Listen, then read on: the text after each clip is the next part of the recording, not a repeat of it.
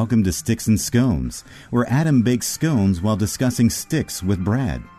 Sticks and scones may break my bones, but art rock quintets will never hurt me. In fact, they are the source of my greatest strength. Hi, Brad. Welcome. Oh, I was going to intro it off. Well, yeah, maybe do that. I'll shut up. All right, we'll do that first. Okay. Welcome to the inaugural episode of Sticks and Scones, the podcast where Brad and Adam talk about the band Styx while Adam bakes scones. Hey, Brad. How's That's good. How's that for an intro? I like it. It's like you've done All this right. before. Yeah, every once in a while, here we are. Every once in a while, a blind squirrel finds a nut. So tell me, so you're in a underground baking layer, as I understand it right now. Yep, I'm in my underground baking lair. In fact, I'm going to take a picture, which I'll be posting here and there to our new Instagram feed at Guttercast. I guess this is where we pimp our shit, I guess. I guess. Yeah, our new Instagram.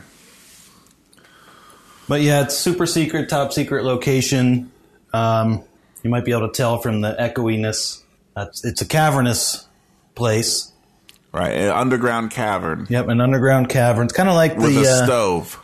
With a stove and a fridge and a sink and a bathroom, which I just took a shower in, actually. What more do you really need, right? It's got all the amenities you could possibly want. I may never leave. You just live in this cavern. You just need a food drop every once in a while. Just a food drop, parachute it down, a la Hunger Games or something. Yeah, and you're set. I'm good. I'm golden. But anyway, I've got a scone recipe here. I've never made scones before, first of all. So I'm going to bake some of these scones, and I'll send you some ASAP so that they're freshish. And, all right, excellent. And then in the next episode, I can give a report. Yeah, report back. So what kind of scones are these? Just like your regular garden variety scones? Well, I can't really tell you that, Brad. Okay, so it's a surprise. It's a little bit of a surprise. They're like special White Russian scones. Could be. You're just going to have to wait and find out. Well, wait, okay. So have you begun baking yet? No, in fact, I'm going to preheat the oven now.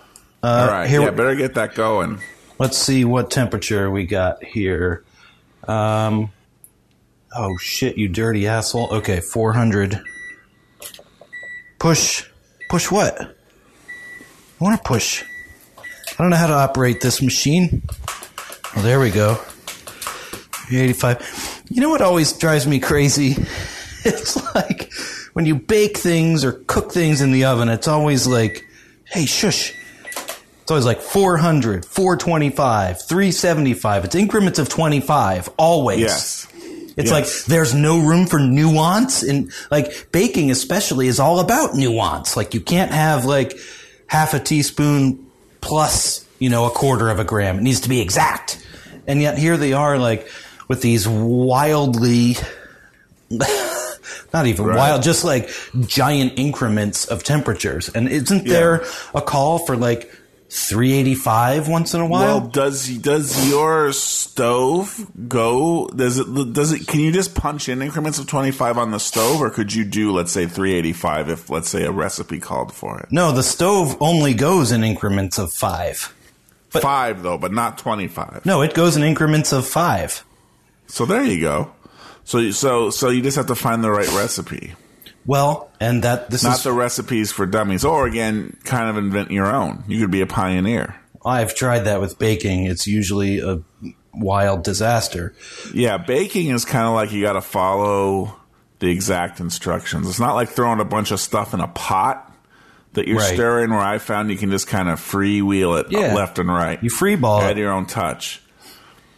But baking is more kind of like chemistry. It's like, you can't have leftover, atoms of a certain type in there. There's just not enough. No, it changes the whole reaction, and then it ruins your entire thing, which is why I find it so peculiar that, there's no call for a 390 or a 415 or a 412. It's all like 350 to 450 in increments of 25. 350, 375, 400, 425, 450, and no nuance in there at all. Well, that's also just completely those numbers, though. That numbering system is just made up.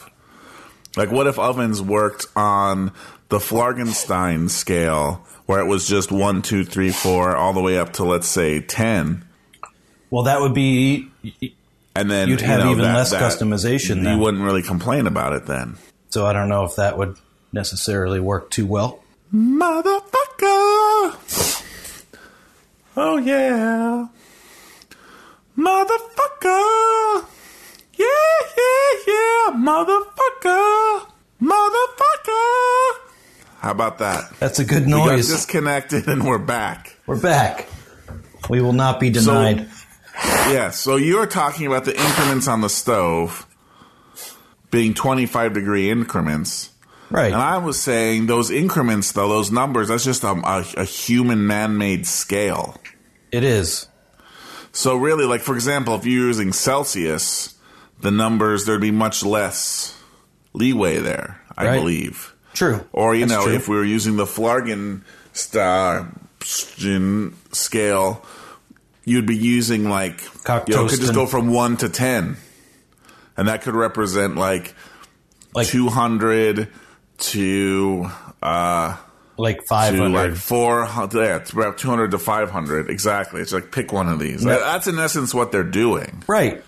But my whole, like, it's all the same. Did that, you wouldn't be like, oh, where's the 1.2?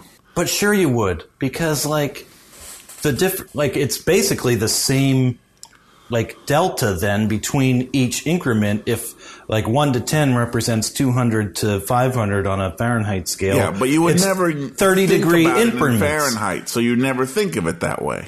Right, but like you would still know like the difference between 3 and 4 is a lot hotter. Like 4 is a lot hotter than 3. Is 325 a lot hotter than 300? I know like 85 is a lot hotter than 60, like when you're outside. Yeah. But once it gets like blisteringly hot, like you would die from that heat. Your hand would just blister if you touched something that temperature, and the flesh would instantly die. Maybe it doesn't matter anymore. But I'm not cooking humans down here, you know? It's fucking chemistry, Holmes. Yeah, I guess you're right. My point, though, is like all of those scales that you were talking about, yes, they're all arbitrary, but the gaps between each setting are ridiculously large. Even though the stove, you can dial in a much more precise temperature. All this to say, I had one of those like Trader Joe's packaged meals of like General Tso's chicken or something, which I love. Oh, yeah. I love that shit. Yes. I looked at the back of the package and it was like preheat oven to 3 motherfucking 185. There you go. And I was like, praise Jesus. 385. Some people's ovens might not even be able to do that. Maybe not. But I'm looking for like, single degree increment oven. I want to be able to punch in, 412 if I want to. Yeah. I don't even have this thing preheating yet. Yeah, activate that. 400, right? That's why, sure. No. When it comes to those Trader Joe's Chinese foods, the Kung Pao chicken, that's my favorite. I haven't had that one. Throw that bag in a wok with a little oil. Good stuff. Oh, see, the ones I do, they just go on some peanuts baking sheet in the oven, and then you heat the sauce up. You just toss it. Right. No, yeah, I've had those too. Something about wok cooking it, I think, works out better. Oh, sure. Like, you're not trying to simulate that, like, deep friedness and reheating it in the oven. It doesn't quite work. Because Kung Pao chicken's not breaded or fried, so it's kind of like... That's true. Oh, this is actually just... like cubes of chicken. Normal. Yeah. Little chunks of chicken. Right. With a delicious spicy seasoning. And some peanuts. All right. The easiest way to do this is in a food processor, they say. So I'm going to put the dry ingredients in the food processor. Whir slightly, WHIR, because that's a technical term. were slightly to mix. All right, so I'm going to do this. Let's go for that. I'm going to start doing this. So while you're doing that, we also need to talk about Styx a little bit. Well, yeah, I need my bacon music on here. Yeah. Today we are talking about their eponymous album. Yep. Styx, also referred to as Styx 1. Right. Probably when it came out, it wasn't referred to as Styx 1. Right. Well, it was originally released in 1972, but then it was re-released in 1980. See, I didn't know it was re-released in 1980 because... Yeah, I think after like they became more popular and some of their bigger songs were out there in the late 70s, they like went back. Because they changed... to mine these gems. Yeah, they changed labels after their first 4 albums, I think. They were originally on Wooden Nickel, and then they transferred over to RCA, and then they had, like, new covers for all their old albums and stuff. So it was always cool when you could find, like, the old cover for, like, Styx 1, Styx 2, Serpent is Rising, and Man of Miracles. Which right, you're using the shorthand there, Serpent. Right, which they changed. Because you're a super fan. Yeah, well, they did change it, though. Like, when they re-released it with new artwork, they just called it Serpent. Oh, okay. And then they called Man of Miracles, Miracles. Like, is that really harshing your buzz that bad to have 3 extra words in the title? Miracles is a much better album title than Man of Miracles, though, I do have to say. Why is that? Serpent is Rising versus Serpent, I don't know. Well, it depends if you're into that whole brevity thing or not, I guess. When I hear a band has an album called Serpent is Rising, and then the next one is Man of Miracles, I'm thinking like Dungeons and Dragons. Sure, there's a little bit of that in there. There's some fantasy elements. And so maybe they're trying to downplay that fantasy at some point, because that was no longer as avant-garde as it once was. That could be. Could be. Lord of the Rings was getting a little more mainstream. Yeah, exactly. You mentioned the album covers. Yeah. So the album cover for this Styx 1 that I know, it has the band naked on the cover. And I'm guessing that's the re-release. That's what's on Spotify. The band is naked on Styx 1? Well, it's like a painting of, like, I don't know, like a bunch of people in a cave wailing and gnashing their teeth. And then there's a flame, like that painting, that etching, that artwork is being, like, burned away. I know the flame. And behind it is Styx standing abreast of each other, naked. Well, you can't. It's not full you frontal or anything. You can't see their junk. The flames and the smoke obscure it. Right, which was on purpose. Yes, they weren't going that hardcore for an album cover. Not for their first album, at least. No. But, that was this 19, what was it? What did I say this was? 1972? Yeah, 72. That was the style of the time. Yeah. Long-haired male nudity. It was very big. Very big at the time. They were a product of their time. Brad, as many times, well, here's the thing, different album covers. Like, I never had... Because when we were buying Styx albums, we usually had them on cassette. So first of all, the cover is really, really tiny. So it's hard to see what's going on. I didn't have this on vinyl, which is, a much more cover-friendly, like artwork-friendly format. But also, when my brother and I, when I say we, you might know him, his name's David. When we were buying these, it was the RCA re-releases. And Styx 1 is this, like... how do I even describe it? Like, there's a style for this artwork. It's very, like, pastel, bold colors with a little race car, like cartoonish race car driving along on the bottom. Like, the background is just, like, pure yellow or pink or something. And it's all just these, like, what do you call it? Just, like, rudimentary shapes and, like, flat colors, flat pastel colors. I'm sure there's a name for it. I don't know it. So that's how I knew this album. So anytime I saw this alternate cover, I just didn't really look at it too closely. And I gotta say, I never noticed. Tommy, can you hear me? Yellow. Tommy, can you hear me? Yellow. Adam, can you hear me? Yellow. Adam, can you hear me? I'm guessing not.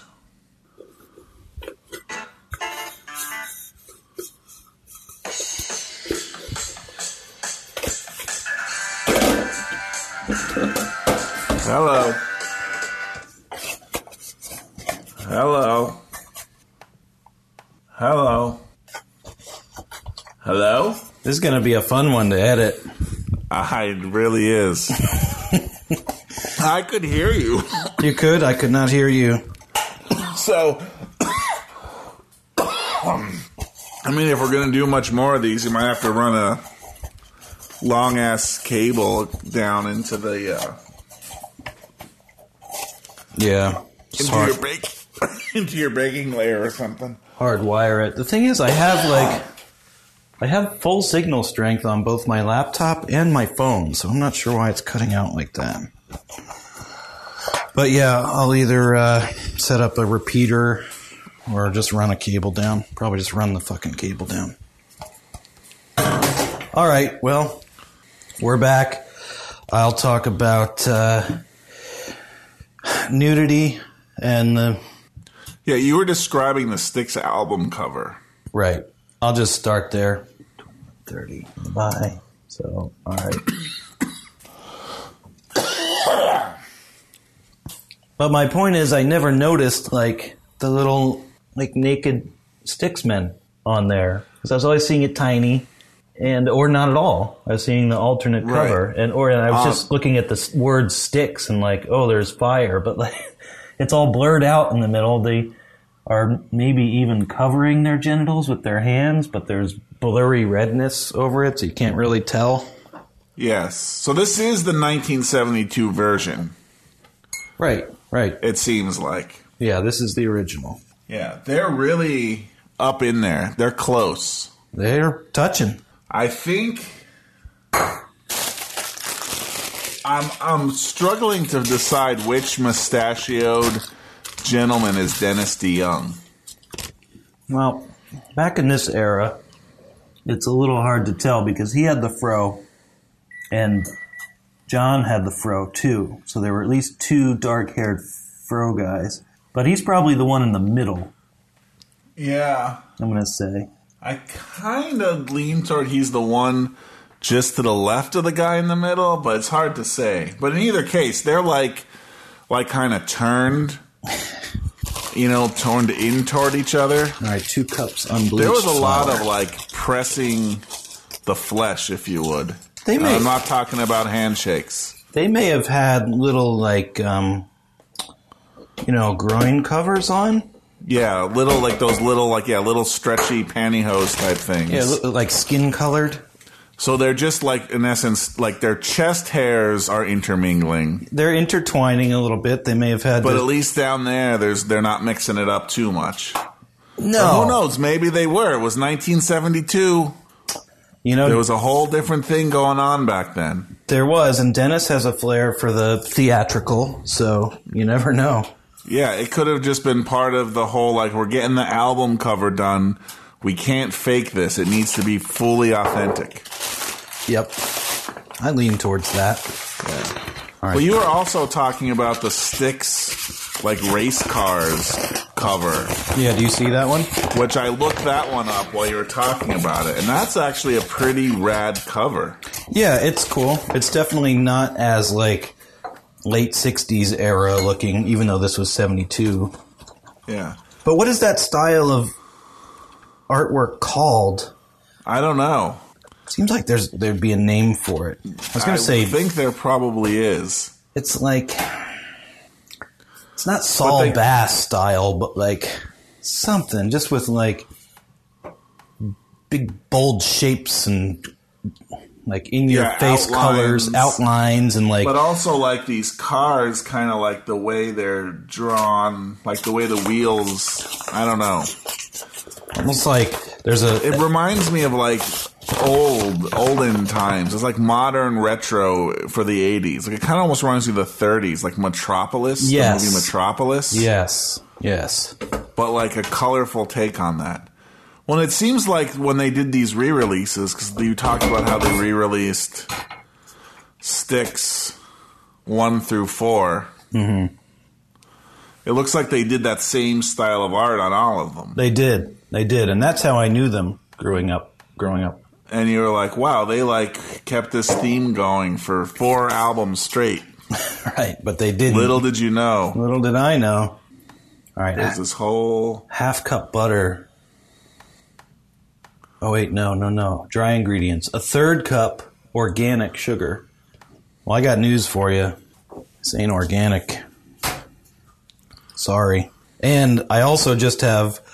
I brought down, because I'm in my satellite dungeon kitchen, I just brought down like 1 measuring cup, and it's a 1 cup measuring cup. So I'm going to be eyeballing it here a little bit. Here goes the sugar. Yep. Sure. It's probably better to put in too much sugar than too little. What could go wrong? All right. I put in what I think is maybe a little too much sugar, but close. Now we'll put that in there. See, this food processor is tricky because, like, it goes down over a shaft in the center, so the bowl has an open column in the middle, so you have to pour the ingredients around the outside, otherwise it goes down into the empty area, and that's a little tricky. Yeah. I'm familiar with that. What else do I need? A teaspoon. Now, I don't have a teaspoon down here. A teaspoon of baking powder. I'm eyeballing it. I think I got this. What do you think? Too much or too little if I had to? I guess you want puffy scones? That one I'm not so sure about, yeah. Well, fuck it, dude. There's a teaspoon. That looks pretty good. All right. 1/2 teaspoon of sea salt. All right. I got this. I would like to... Here's the thing, Brad. Now, we decided on this podcast format, and I didn't realize... Like, I forgot about the new Styx song that they recorded in 1997 or 98. I was really excited because they had some new music out. Okay. And it was called On My Way, I want to say. Okay. Is that right? I don't know. It was from a Greatest Hits album or something, but they had like 1 or 2, maybe just 1 new track on it that they recorded. Tommy Shaw got back because he was on the outs for a while. And it was, I think it's On My Way. And after we decided on this format, I sent you that song, and I was like, holy shit. Right. We should play that little intro to the song. We should include that in. Well, let's do it now. Well, I think we can include it in the intro. Mix it up. Well, in that Once case, we create an intro after we've recorded this. Well, in that case, we already did it. We already did. I don't know what you're talking about. We already heard it. On My Way, which is from Return to Paradise. Return to Paradise. Yeah. Is that their greatest hits? That's one of them. Yeah, it was their tour where they played all of the Paradise Theater album and then a bunch of other shit. But was Dennis DeYoung still with them at this time? Well, hell yeah, we saw this. This is maybe not. Maybe you didn't go to this one. We may have seen. I've never seen Styx live. You're full of shit. Our friend James has seen them live. You weren't there. We saw them on the Grand Illusion tour. No, we saw them on the Paradise Theater tour. Maybe you weren't there. I swear you... Why would you not have been? When you were there with James, this wasn't when you also saw Ted Nugent, was it? No. Come on. Well, I'm trying to piece it together. That was Slaughter, Quiet Riot, Ted Nugent, and Night Ranger. Okay, no Styx. No stick. They probably wouldn't be welcome in that lineup too much. not too much. Like maybe a Ted little Nugent Night Ranger. would like bite the ear off of Chuck Panazzo or something. Well, Ted Nugent played with Tommy Shaw, so like I would say the Nuge would be the one that might let them in. That's true. Or maybe That's some true. Night Ranger, but the other two probably not. Damn Yankees. Those damn Yankees. It was a super group of sorts. Can you take me high enough? Can you fly me over? Fly me over. Yesterday. That's pretty good. That's a nice Tommy Shaw falsetto. That wasn't so bad. Yeah. Now that song I'm very familiar with. I remember when that song was popular on the radio. You knew no Styx songs on the MTV. at all, but you knew Damn Yankees high enough. Well, and I didn't know who Tommy Shaw was either. Well, I'm not I saying... knew who Ted Nugent was, and I was like, okay, Ted Nugent is in this Cat group. Scratch Fever, Stranglehold. Yeah. Well, if nothing else, Ted Nugent, like there was those, like K-Tel record commercials, right? The fuck is that? I don't know that. Like there'd be those commercials for like, oh, get the best rock volume 2 or whatever. Remember when rock and roll used to really rock? So do we. And the Nuge was the spokesperson for that? No, but then they would have like, those like old album commercials and like... Yeah. And they show a little clip of like a live music and they scroll the titles of the songs. Cat, Scratch, Fever. And the ones that are in yellow. Playing are in yellow. Mm-hmm. Exactly. Right. I know them. That's how I mainly knew Ted Nugent and Cat Scratch Fever. And not one of those commercials ever had Come Sail Away in yellow on it? Not that I'm aware of. It would have stuck with me if it did. But now you know the very narrow slit through which I was attempting to view, not attempting to view, but through which I did view like classic rock like that. You're a large man. You shouldn't try forcing yourself through these narrow slits. We're slightly to mix. That didn't do anything. It didn't. Oh, shit. I didn't put the blade in. Now I gotta find something to like dump all this out. Damn it. God damn it.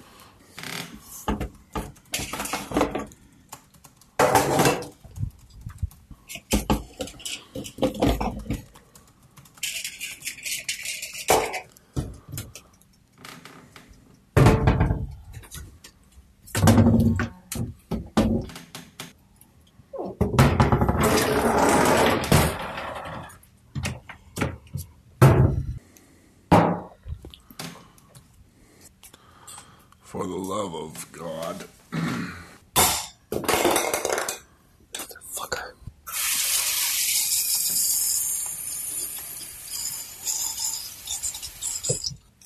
Ugh.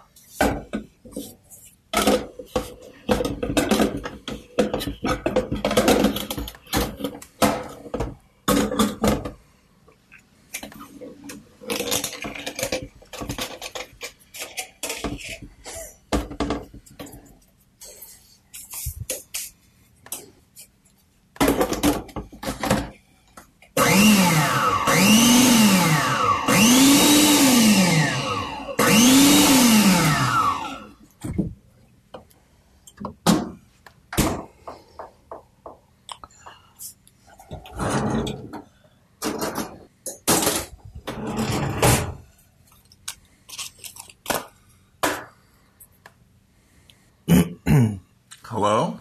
Hey!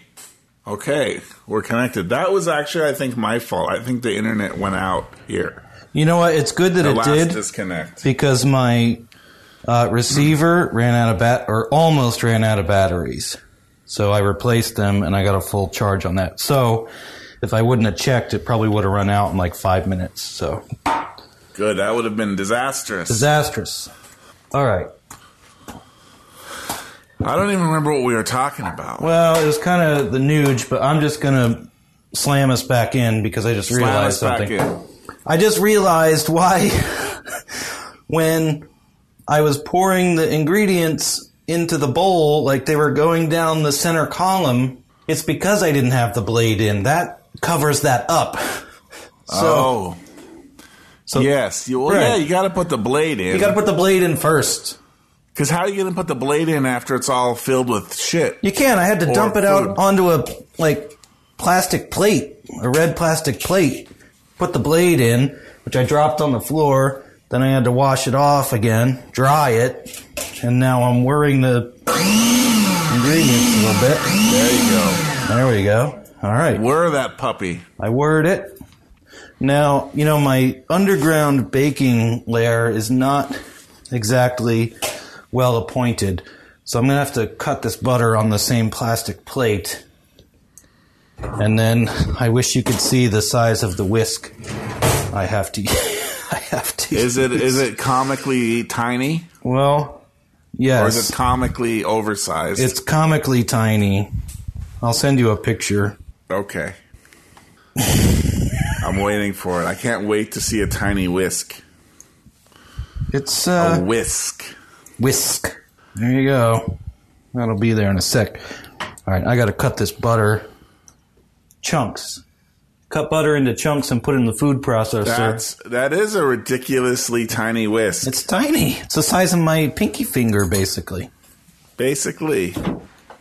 All right, I kept this butter cold. I'm going to cut it up here. So you were talking, you were giving me the juice about not, knowing sticks. Seems ridiculous. I didn't really have any awareness of sticks. I never get tired until you kind of introduced them to me. Talking about your ignorance. Yes. Well, but it's interesting listening to this album because it brought me back to the first time I was ever cognizant of sticks. Well, how would that be? Because you didn't hear this album, certainly. I did in your car. That's the first shit I played for you? I don't know if it is or isn't, so I may have heard other Styx first. And I certainly knew the song Mr. Roboto going way back. Right. I just didn't realize that was the same band Styx. Right. That you were talking about. I didn't put that together till a while later. That's very likely, actually, that I played Styx 1 for you first, because I was kind of like evangelizing Styx a little bit. And I thought the best way to do that was to the best of my ability, divorce Styx from the idea of Mr. Roboto and its ilk. Right. Well, I'll say this. Styx 1 is very listenable. It is. By and large. For its time, It just sounds like some decent classic rock. Right. That's all it is. Some decent... Now, and you pointed this out. There's some little warning signs little Stixiness in there, here and there. Some little keyboardiness in places. And it's kind of like, okay... Yep. But so here's what I remember, and I don't know, like maybe you were trying to evangelize Styx at the time, and I didn't realize it. I was in your car, and you had a cassette player, and you were playing this music that was so incomprehensible and foreign. Incomprehensible to me. Well, I shouldn't say that because again, this album isn't that incomprehensible. Although the first thing I heard. You put it on, and it was like the speaking part in the middle of Movement for the Common Man. Oh, well, yeah, that's going to be weird. And then it cuts right from there into the weird, keyboardness. Oh, that's probably the most unfortunate point to, break into that album for the first time. Right, yeah. And I was like, wait, what is this? Did they ever tell you to go dirty? To go dirty? Yeah, and I remember you kind of mouthing that, or you're not really mouthing it, but actually saying that along with that part of the album. And then and it starts with the kind of fanfare for the common man from Aaron Copland. Mm-hmm. After that, and that's kind of okay, but then it very quickly gets into the I don't know what exactly you call it. Reverby, fluty keyboard. Yeah. Kind of. Woo, woo.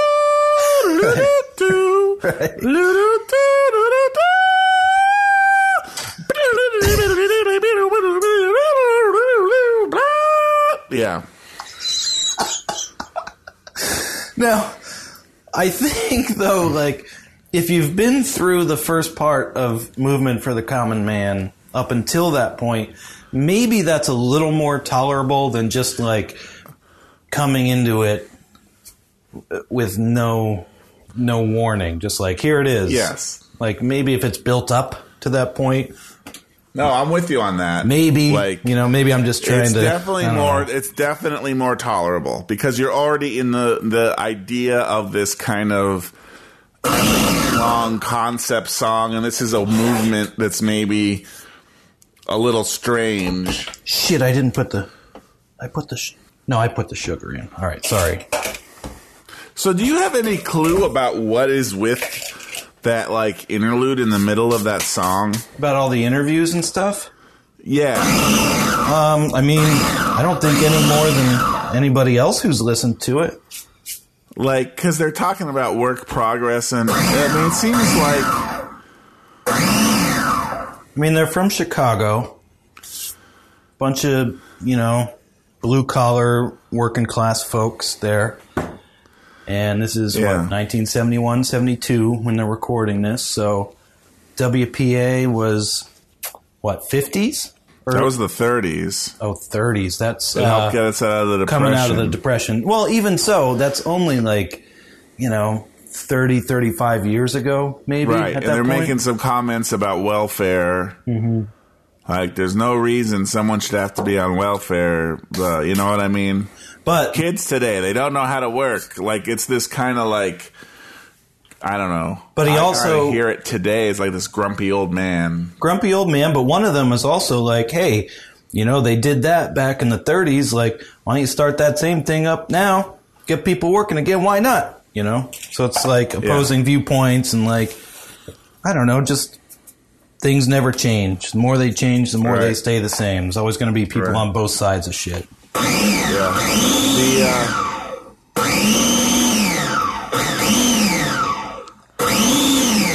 I'm sorry, is that too loud? No, it's a little loud. I don't know. So I was thinking that the WPA, Works Progress Administration. Not WPA, but the TW4, like that interview, that the spoken, the like kind of like whatever you want to call it, the interview portion, I guess. In my mind, now I don't know why, it just occurs to me now talking about it, but in my mind, listening to this, because I've probably listened to this album 10 times. All the way through? All the way through. Or mostly all the way through. Sorry, this has to prepare for this. This has to be crumbly. So. Yeah, make it crumbly, man. But I don't want the butter to melt, so I gotta be careful. All right, that might be crumbly. While you do that, I'll queue up here. Why don't we listen to a little bit of this movement for a common man? Serenade us. Like, I have it here on my phone. It's kind of, maybe in the background here. I don't know. It's bringing me back. But, it starts out...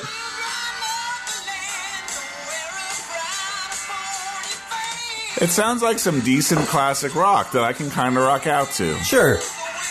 I was very surprised going back to listening to this to prepare for this episode. I was like, hey, I can rock out to this. It's a music for its time and place, Yeah. And it wasn't a bad time and place. I'm going to fast forward a little bit here.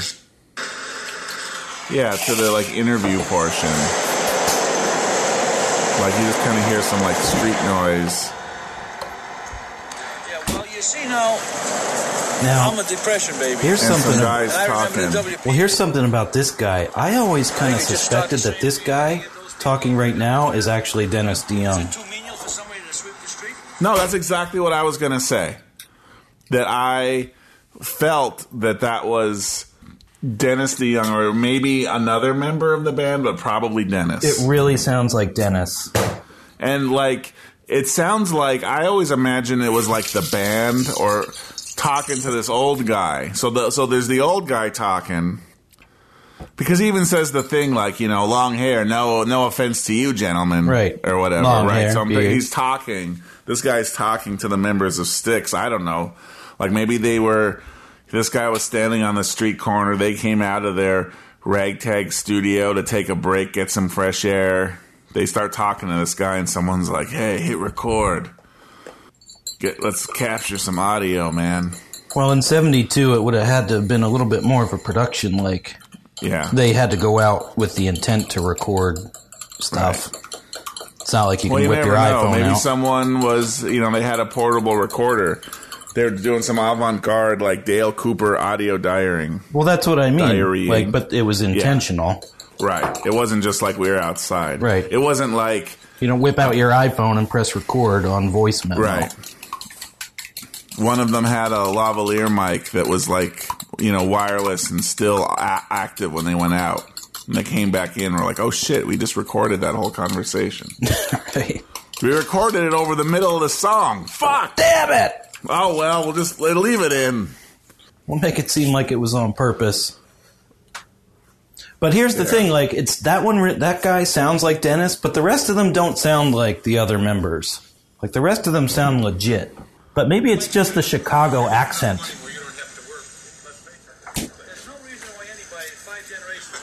Be on welfare.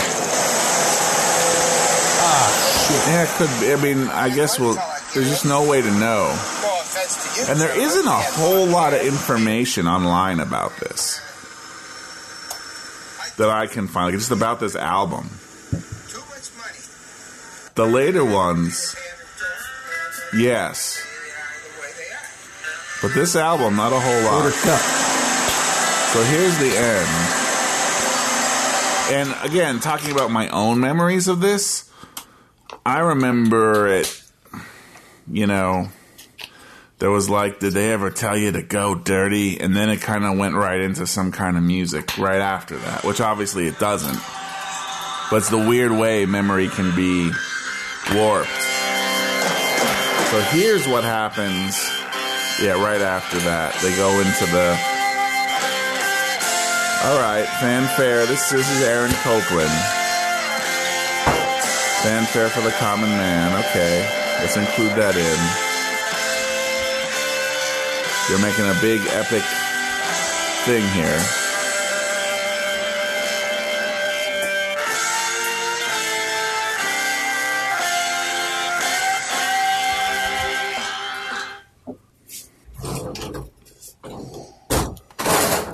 Hey. There he is. I didn't even realize we got disconnected. Yep. We got disconnected. I mean, I did about 5 seconds before you called back, I realized. All right, we got disconnected a minute and a half ago, so... No, we did not. We did. But it's fine. Just continue. I'm just making scones here. All right, you keep making scones. What am I going to do about these... Oh, shit, I did have teaspoon measuring spoons down here. So here, I'm going to go back to the... here, let's go back to the music for a little bit. I want to get to the where it goes... Where Dennis DeYoung's influence becomes very apparent. At least in my opinion. Right here.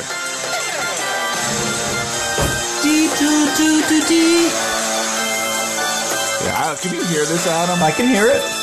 Okay. Yeah, and this is kind of like, even the very 6 songs, like it kind of starts with this maybe like intro. I'm kind of like, okay, I'm rocking to it. But then they just take it too far. Yeah, they do.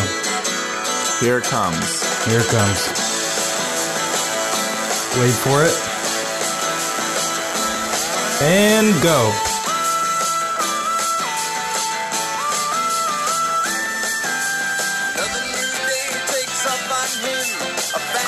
But anyway, yeah. So that's the movement for the common man. It's a 13-minute song. A lot of different parts, a lot of ins, a lot of outs, a lot of threads and strands. Yeah, a lot of what have yous. Yep. So, and then the rest of the songs on the album are like 3 minutes long.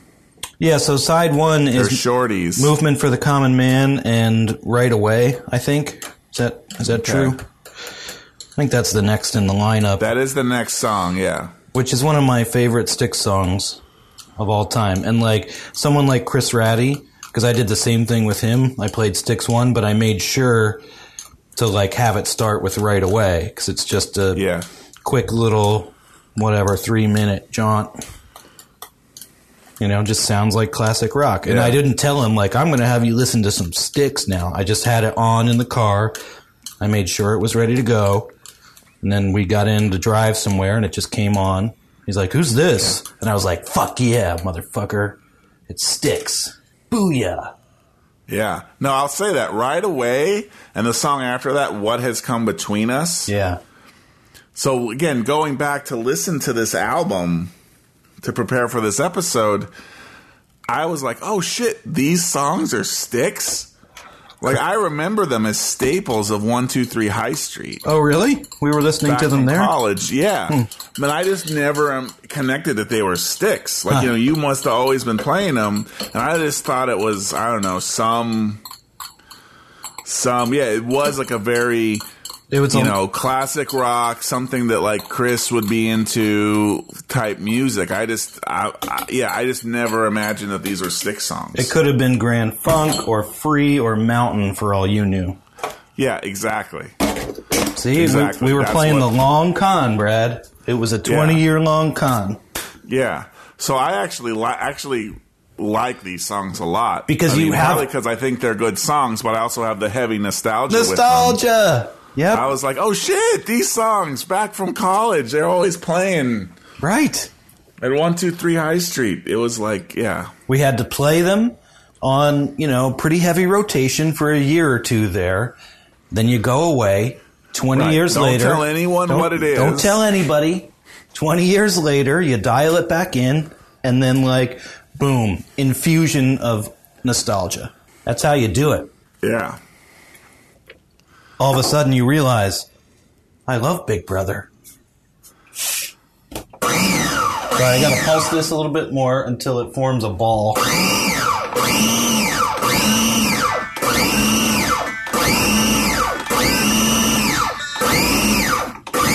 Here, while you do that,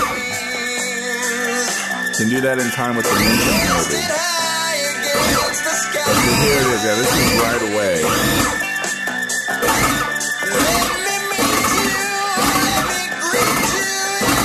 Listening to this song right now, I'm just imagining the strange path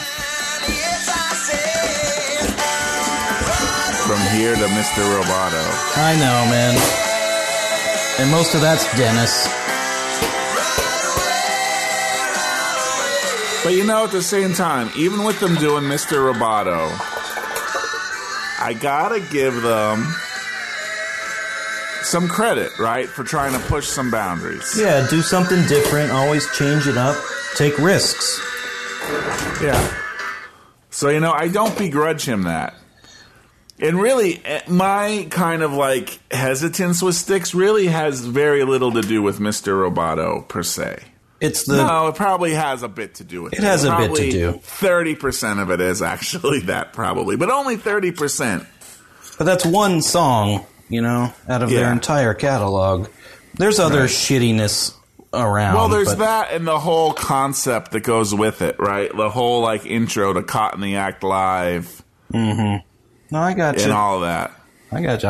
But again, that is only maybe 30% of it. Okay. Wait, 30% of your problem with them?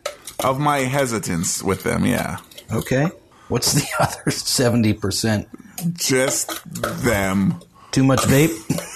Too much vape. Just them. Their music. I mean, this first album. So this first album, again, John Kurlewski. Kurlewski. He was Kurlewski. That was the biggest blow to them, is he had to step away, spend more time with his family and stuff. He just wasn't into it anymore. And that was the terrible thing that happened.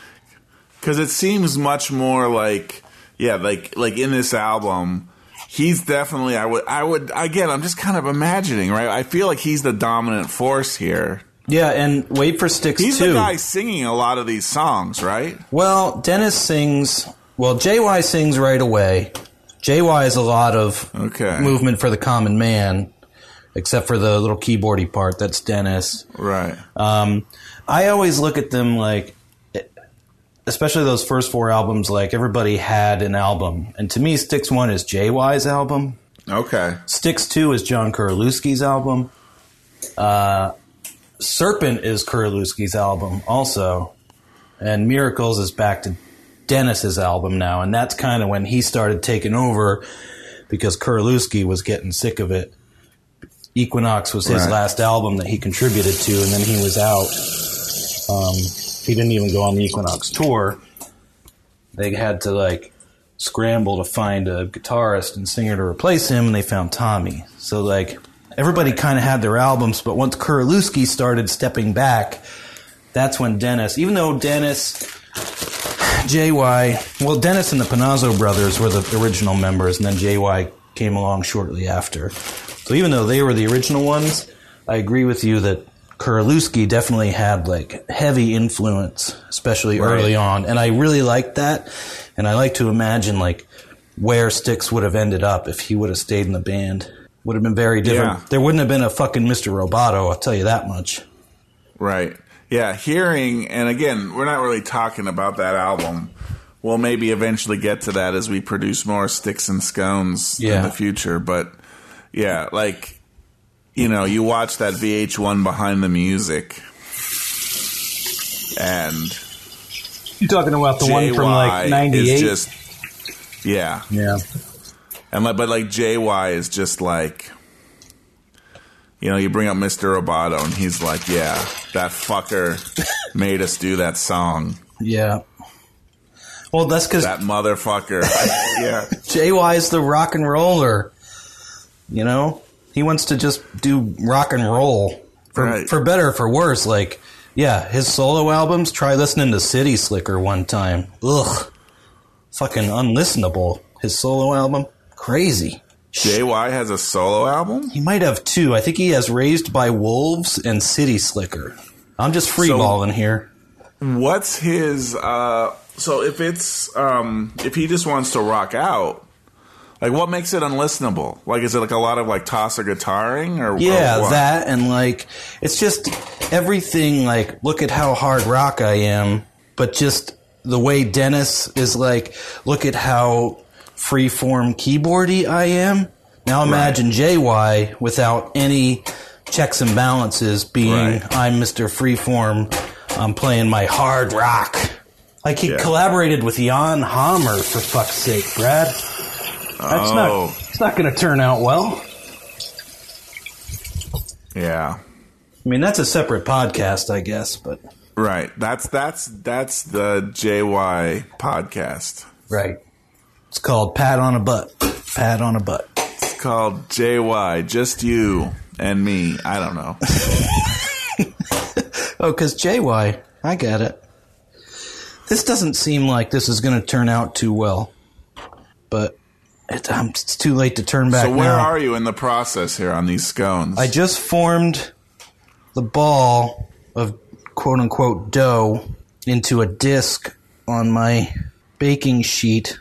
I have a Silpat, but it's very sticky and wet, and I feel like it should be firmer. A Silpat? Yeah. Is that a brand of baking sheet? Yeah, well, you put it on the baking sheet. It's a silicone. It's like rubber. You say silicone, I say silicon. Right. Let's just move on. You put it on the baking sheet, and it's a non-stick thing, but it's instead of parchment paper. You can reuse it. So, but yeah, it's used for baking. So they're going in. I guess I'll get a picture of this. They're going in the oven. 20 minutes. 20 minutes. That's all it takes. That's all it takes. We'll see. So you said you formed the dough into a disc. That's right. But then did you cut out individual scones? How did that work? Or is it just going to be one giant scone? It's a pizza pie. I cut it into 8 wedges. Okay, so after it's done baking, you cut it up. Well, I cut it up now. Yeah, I guess. Oh, you cut it up now. Okay. Yep. Got it. Now it's starting to make more sense to me. Okay. Yeah, I took a picture. I don't eat scones that often. I think I've had a scone once, maybe. They're kind of like it's like a really hard cookie. Yeah. Isn't it? I don't know. Maybe crumbly more than hard. Yeah, crumbly more than hard, maybe. Well, I think some of them are hard. I mean, I think I might have experienced them. I think maybe the first time it was like really hard. And I was like, this is a scone. And everyone's like, yeah, it's like this. But then since then, I've kind of gone into the what's it called? The crumbly mode. Yeah. Either way, they're not very appealing, I'd say. But we'll find out. I mean, I'll send it to you. You'll make your own judgment. Yeah. All right, we got 20 minutes at 400. Here, I'll send you a picture of the disc cut into wedges. It's kind of messy. Like I said, I'm not sure it's supposed to be that goopy. We'll see what happens. Goopy. So you're kind of up and down on the first two songs. Right Away is like solid, just whatever, late 60s, early 70s classic rock. Not offensive. God damn it.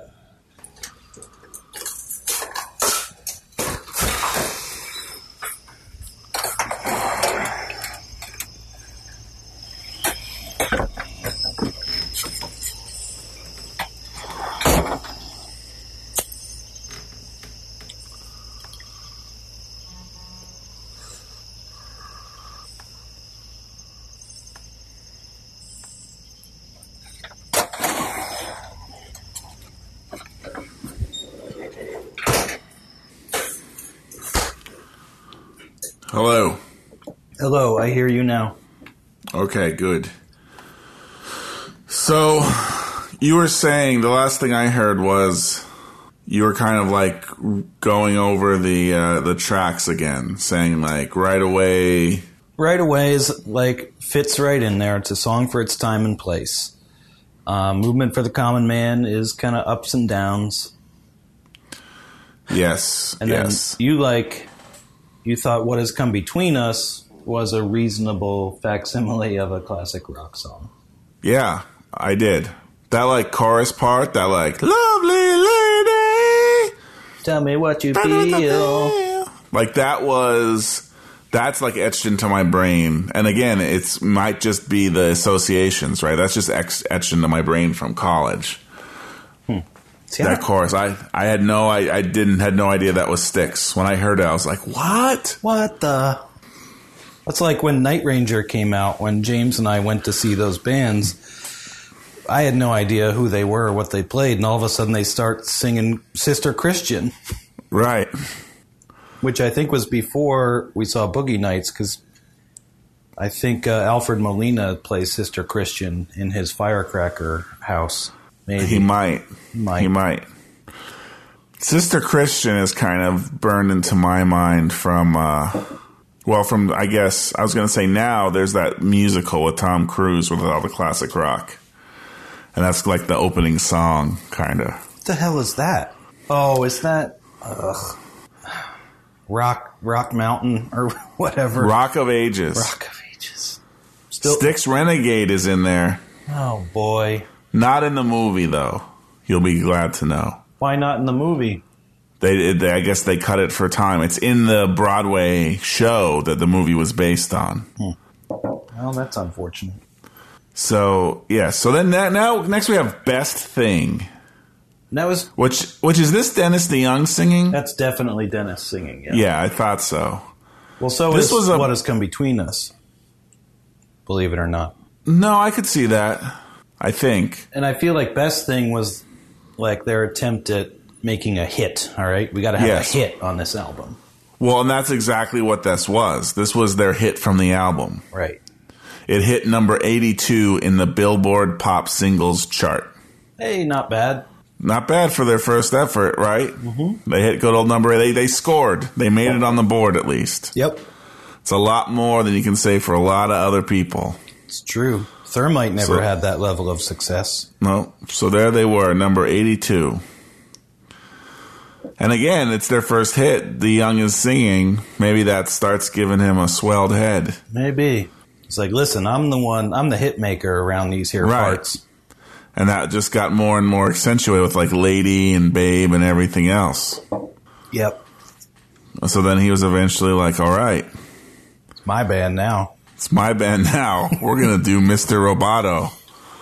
I've had this dream, the great American musical. The decline. About robots taking over. Right, the decline of American culture and, American supremacy. Like, we're just letting everything go to shit. Mm-hmm. This beautiful theater from whatever golden age of theater, I don't know, 40s, 50s America, 30s even maybe. And then by the 70s, it's all run down and falling apart. And it's his, grandiose statement about the decline of America. Resonates today. There's always that kind of feeling each new generation. Yeah. It's like, oh, shit, things are worse than they've ever been. Which is not really true. Things are actually a lot better in a lot of ways. Yeah. Well, and that was DeYoung made that kind of comment because, again, in doing research for this, I watched Styx being interviewed on Live with Regis and Kathy Lee. Right. Around the time one of their greatest hits albums was coming out. And I guess the night before was the MTV Video Music Awards. Okay.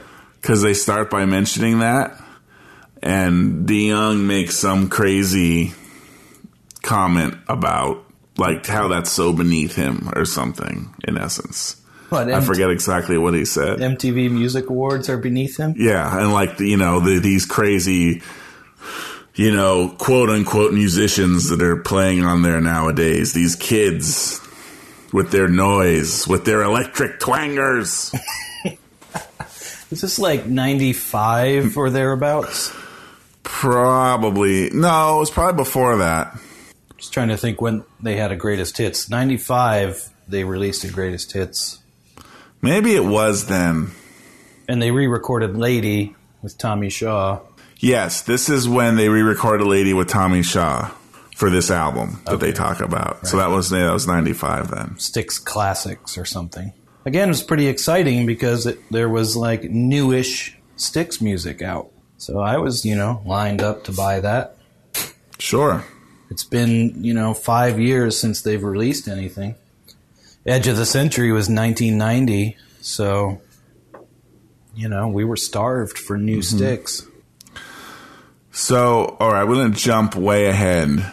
All right. In the Styx universe here. But have you listened to Big Bang Theory, their album from 2005? Yeah, I think so. Is that the one that Billy Bob Thornton is on and Jack Black? I don't know about Jack Black, but it has, I haven't listened to it. I know, I'm just looking at it now because it's on Spotify here. But it has not Dennis DeYoung, but the new guy. Yeah. Who I assume that's Billy Bob, right? Well, no. No, you're talking about literally Billy Bob Thornton on the album? Yes. Okay. Although that may not have been Big Bang Theory. That might have been, maybe it was Big Bang Theory. It's either Big Bang Theory or Cyclorama. I don't see Cyclorama on Spotify. It may have been Cyclorama.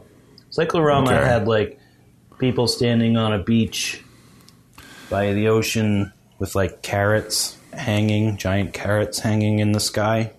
I think they were trying to be Pink Floyd-esque. I see. It's a bit of a reach. Was this before or after Big Bang Theory? I'm going to say it was around the same, like this is like after Brave New World in 99. I was like, okay, I don't need to be buying any more of these albums. So I kind of lost it. But whatever the one I'm thinking of, like there was a little novelty aspect to it just because they had those personalities. Like Billy Bob fucking sings on one of the songs, and Jack Black plays guitar and sings on another one of them. Is it Jack Black or Jack White? Jack Black. Jack Black, the comedic actor. Well, the musician and comedic actor. Sure. Yes, that guy. I only pointed out because there's oftentimes, because you have Jack White and Jack Black, two different people. Right. Different sides of the same coin, yet two different people.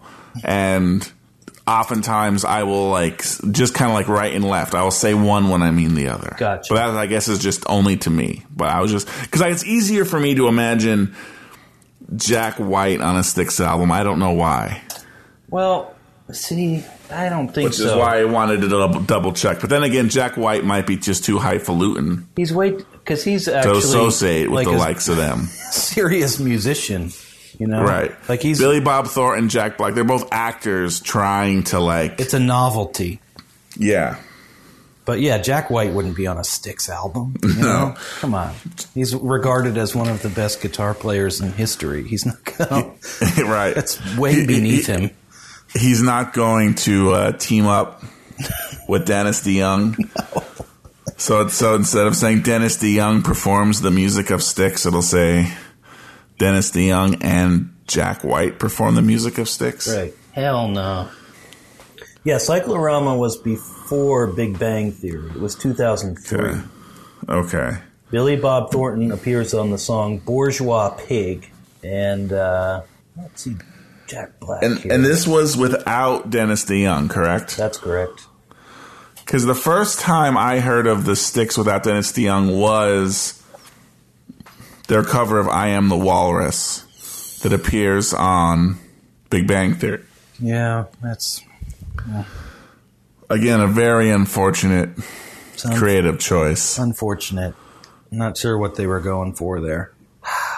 Yeah, that's when I was like, all right, I'm out. Yeah. They had a good run. But yeah, it happens.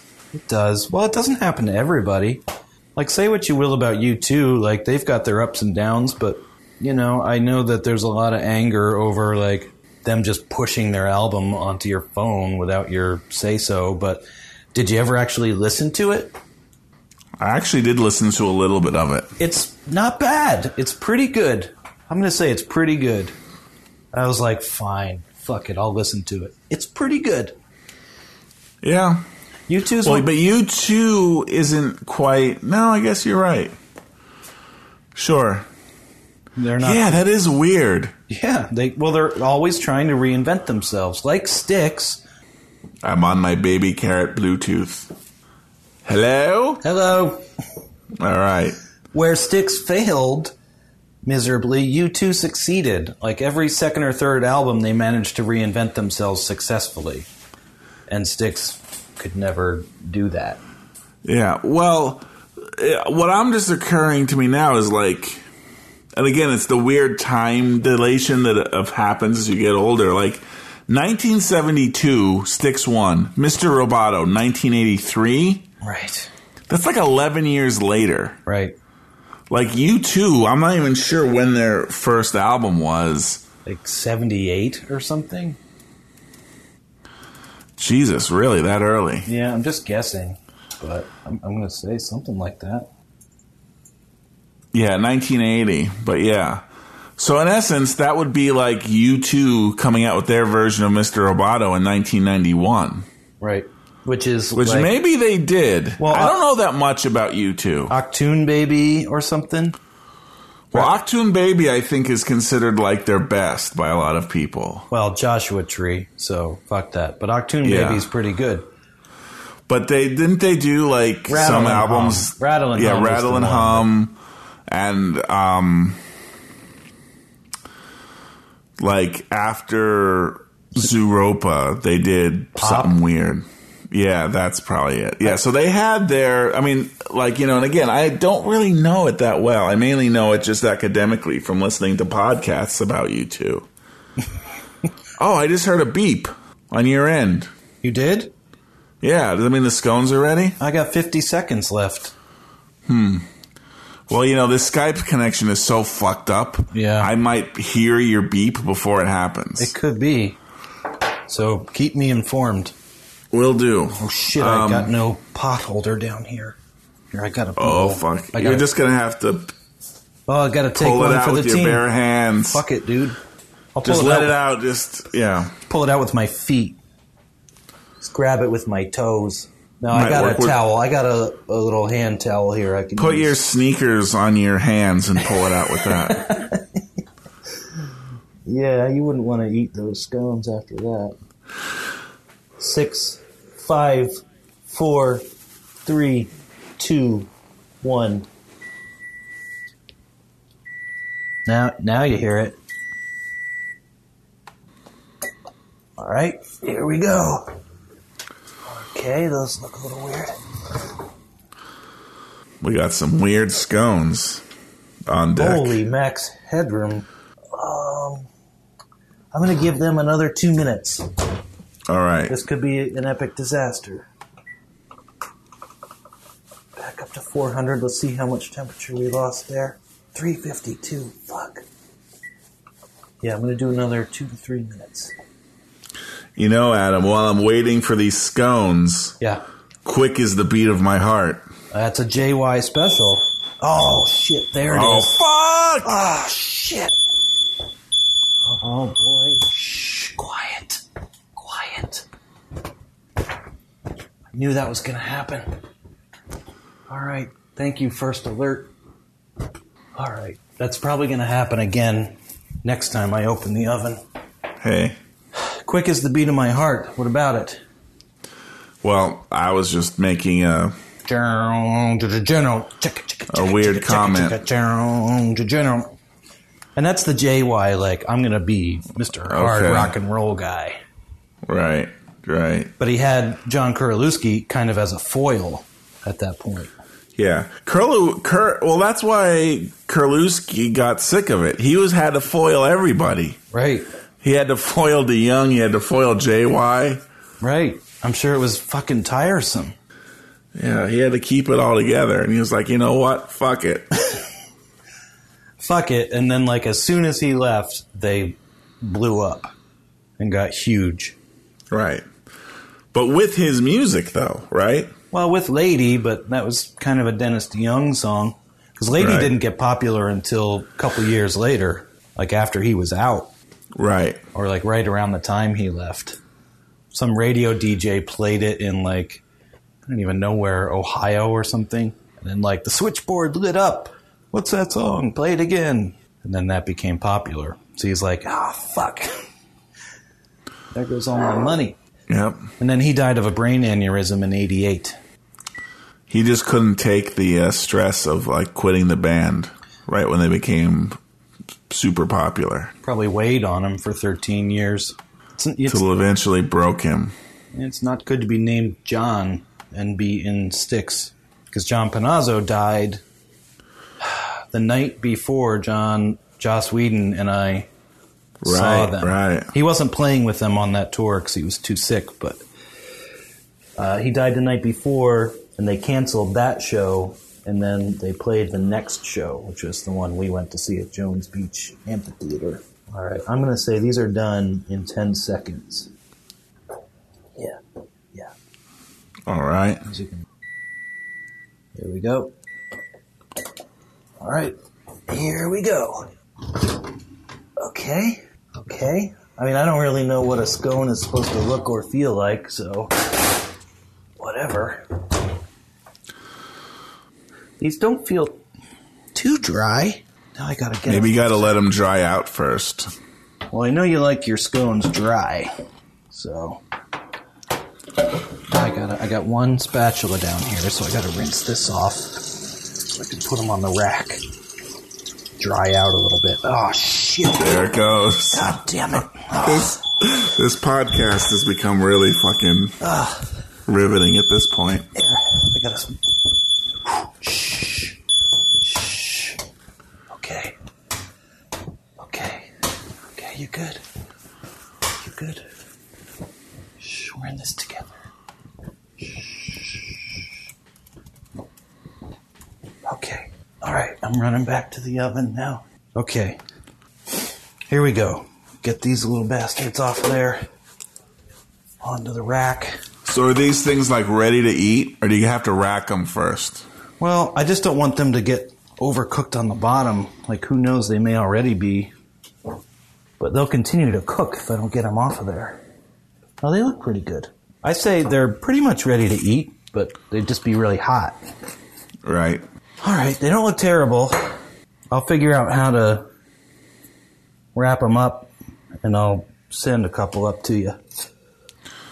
All right. Oh, they cover manic depression. I wonder how that goes.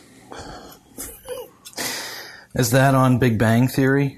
Yeah, apparently Big Bang Theory. I did not realize this. These are all covers. All covers. Great.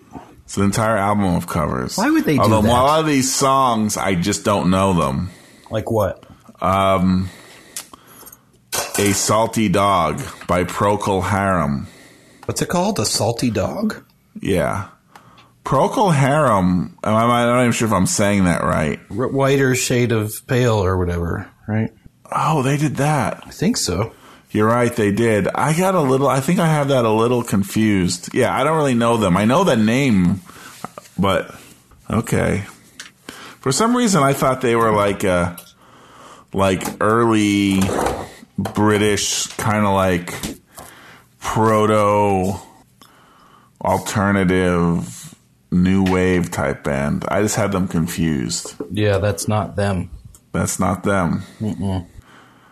Summer in the City by the Lovin' Spoonful. Hot town, summer in the city. I was going to say, is that what it is? Assume so.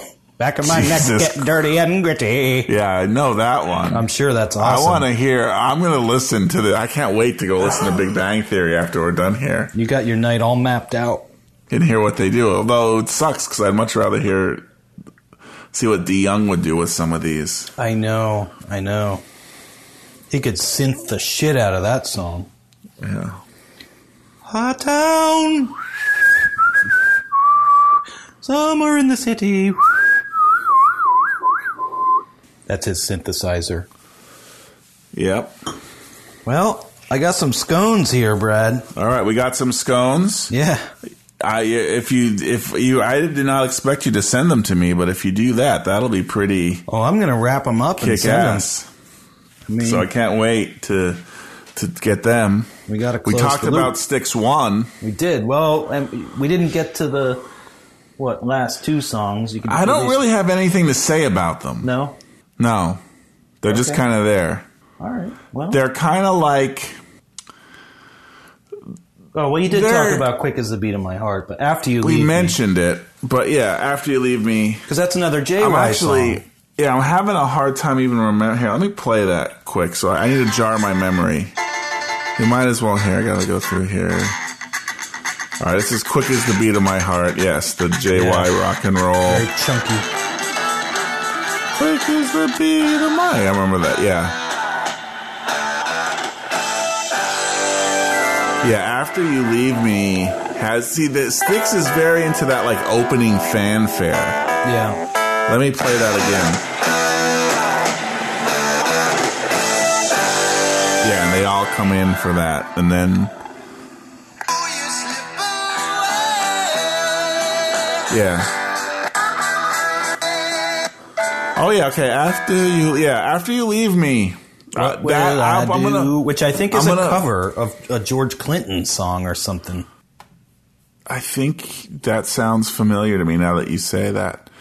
I'll put After You Leave Me into the same bucket as I put Right Away in What Has Become of Us. What Has Come Between Us. I do too. Those are like, they fit right in there. They fit in there. It has the same kind of groove, the same style. And yes, I remember it from that, from 1, 2, 3 High. The salad days, as they were.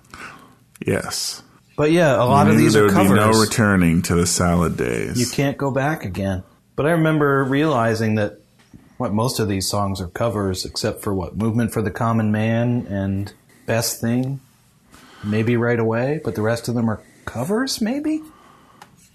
Maybe. Or if not covers, at least written by other people. Yeah. See, here's what's weird. My internet is not working. Like, I can't pull up the Styx album Wikipedia page. Yet we're still able to talk, but soon it's going to just disconnect. And I don't know how we're able to still talk when the internet's not working. Well, it's a good question. If it does disconnect, we'll take it as a sign, because my scones are done. All right. Well, let's just sign off. All right. How do we sign off on Sticks and Scones? Well, Brad, after you leave me, what will I do?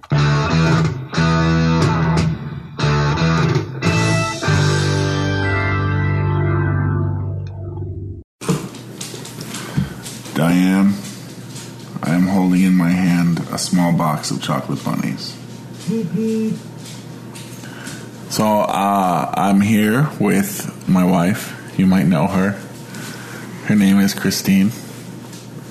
And we have a box from Adam, don't we? We have a very special box here, yes. It's special because it seems like some sort of moth. I guess just a single moth. It's so complicated. A moth suffered a sudden deceleration trauma against the side of this box.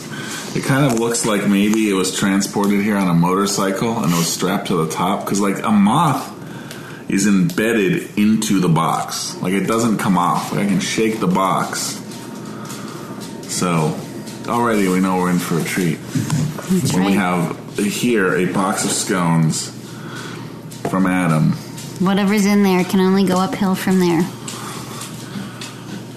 With the Mothman. So I'm going to cut this box open. We'll see what kind of packing job Adam did in here. And then we'll see what else happens. Don't cut yourself, Brad. Well, just a little. So what kind of scones are these? That's the question. Adam was a little cagey. He didn't want to say. So we'll find out. So you didn't make any scones? I didn't make any scones. I'm not equipped. My studio does not have a kitchen in it yet. All right.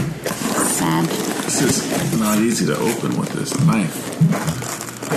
It's a lot of ins and outs. It had to be a knife. A lot of what have yous. Well, I don't know the scissors would fare much better. You know, it was food items. Adam needed to make sure this was securely packaged. We didn't want detritus from the postal system. Moths. Well, the moth is on the outside, as far as we can tell. I think it only got embedded halfway through the cardboard. See, I can't even rip this open with my hands. Okay, look at this. Some air bubble. Oh, this is like serious packaging. That is a well-packaged scone. We got the air. These like air pocket things to keep it from rumbling around. Documenting this process. Yeah, get a picture of that. We can put on the website. And let's open this up. That is a well-packaged scone. It's some gutter scones. That's what it says. Gutter scones. When you get put a it like picture that, let me dig it in. All right. Hurry up, we got that air. It's a lot of documenting. We got that air. I don't know if I can get the writing. It's like on a shiny surface. There we go. I think I'm getting it. There, we're getting it. Okay. Right, so have you eaten a lot of scones, Christine? I'm not sure I even really know what a scone is. Okay, so you're in the same boat as Adam and I. I mean, I know what a scone is. It's kind of like a crumbly, hard cookie. Is it triangular in shape? They're usually triangular or like wedge. See, I look at what I have in front of me here, and I would think that it is. Now these are like kind of a pita. Yeah, these scones are cut very much like pizza pie shaped. I think normally scones are much more. Well, I thought they would be more puffy. Or more. No, scones are not puffy at all. Scones are not puffy? They're hard and crumbly. They don't puff. So they're like a biscotti? They're kind of like a biscotti. They're partway there. All right, here. I want to smell this. Smell it. Describe.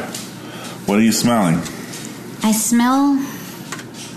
I almost want to say like glue or something.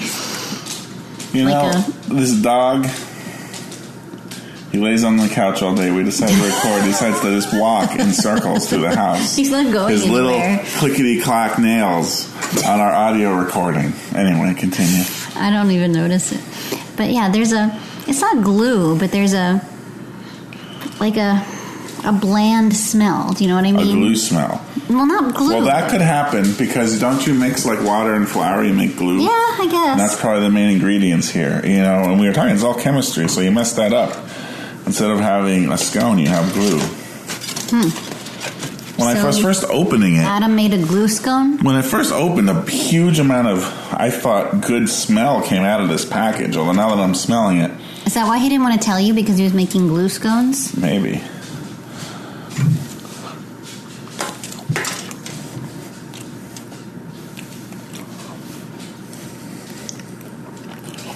So do you think that's part of the scone, like, recipe? Or do you think that's part of the moth? I can't tell. Hard to say. This isn't too bad.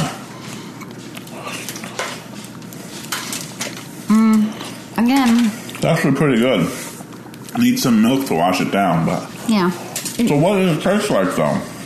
It's not like a sugar cookie. It's not as sweet as a sugar cookie. No.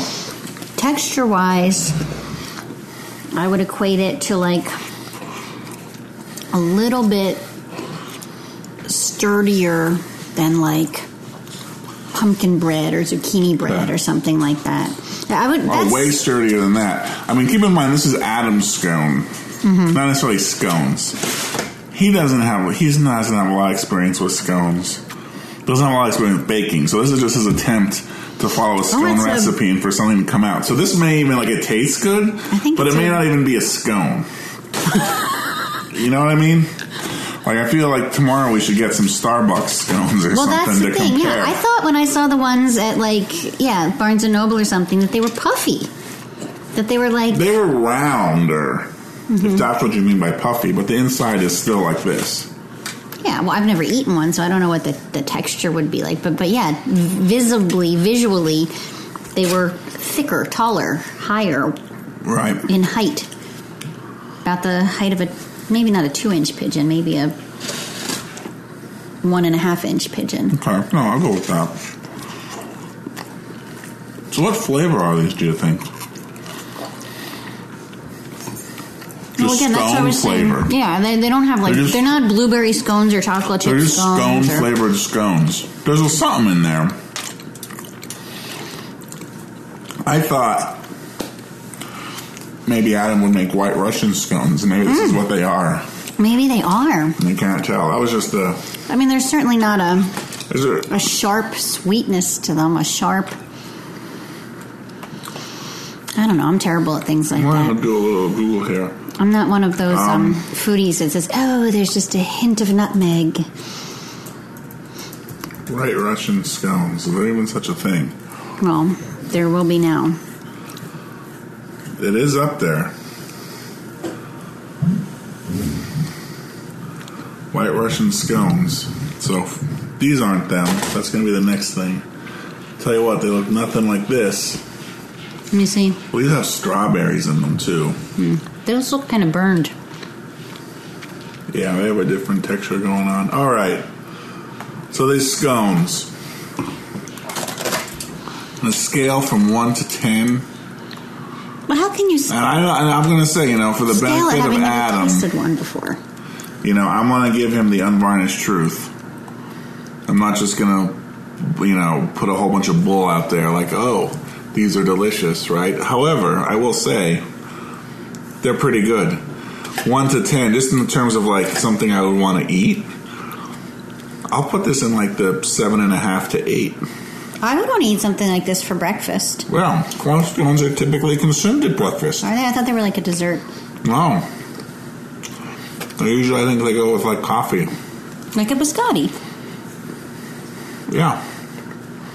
Okay. All right. Well, those are the scones. Not too shabby, Adam. Story of the scone and the moth. I'd buy that for $1. Pretty good. I'm definitely going to have one of these tomorrow for breakfast with some coffee. And even now, after we're stopping, I'm going to get some milk. It's like the whole, eat the baked goods. You need some milk to wash it down, or else it just doesn't feel complete. Yeah, there's a little bit of maybe dryness. But no, overall, I'd give them a... I mean, having never tasted one before, I don't feel right scoring it. But, yeah, in the category of other breakfasts that I've had, I'd go with you around a 7 to 8, somewhere in that range. All right. Excellent. Well, thank you, Adam. Thank you for bringing sticks into our life, as well as these delicious scones. Amen.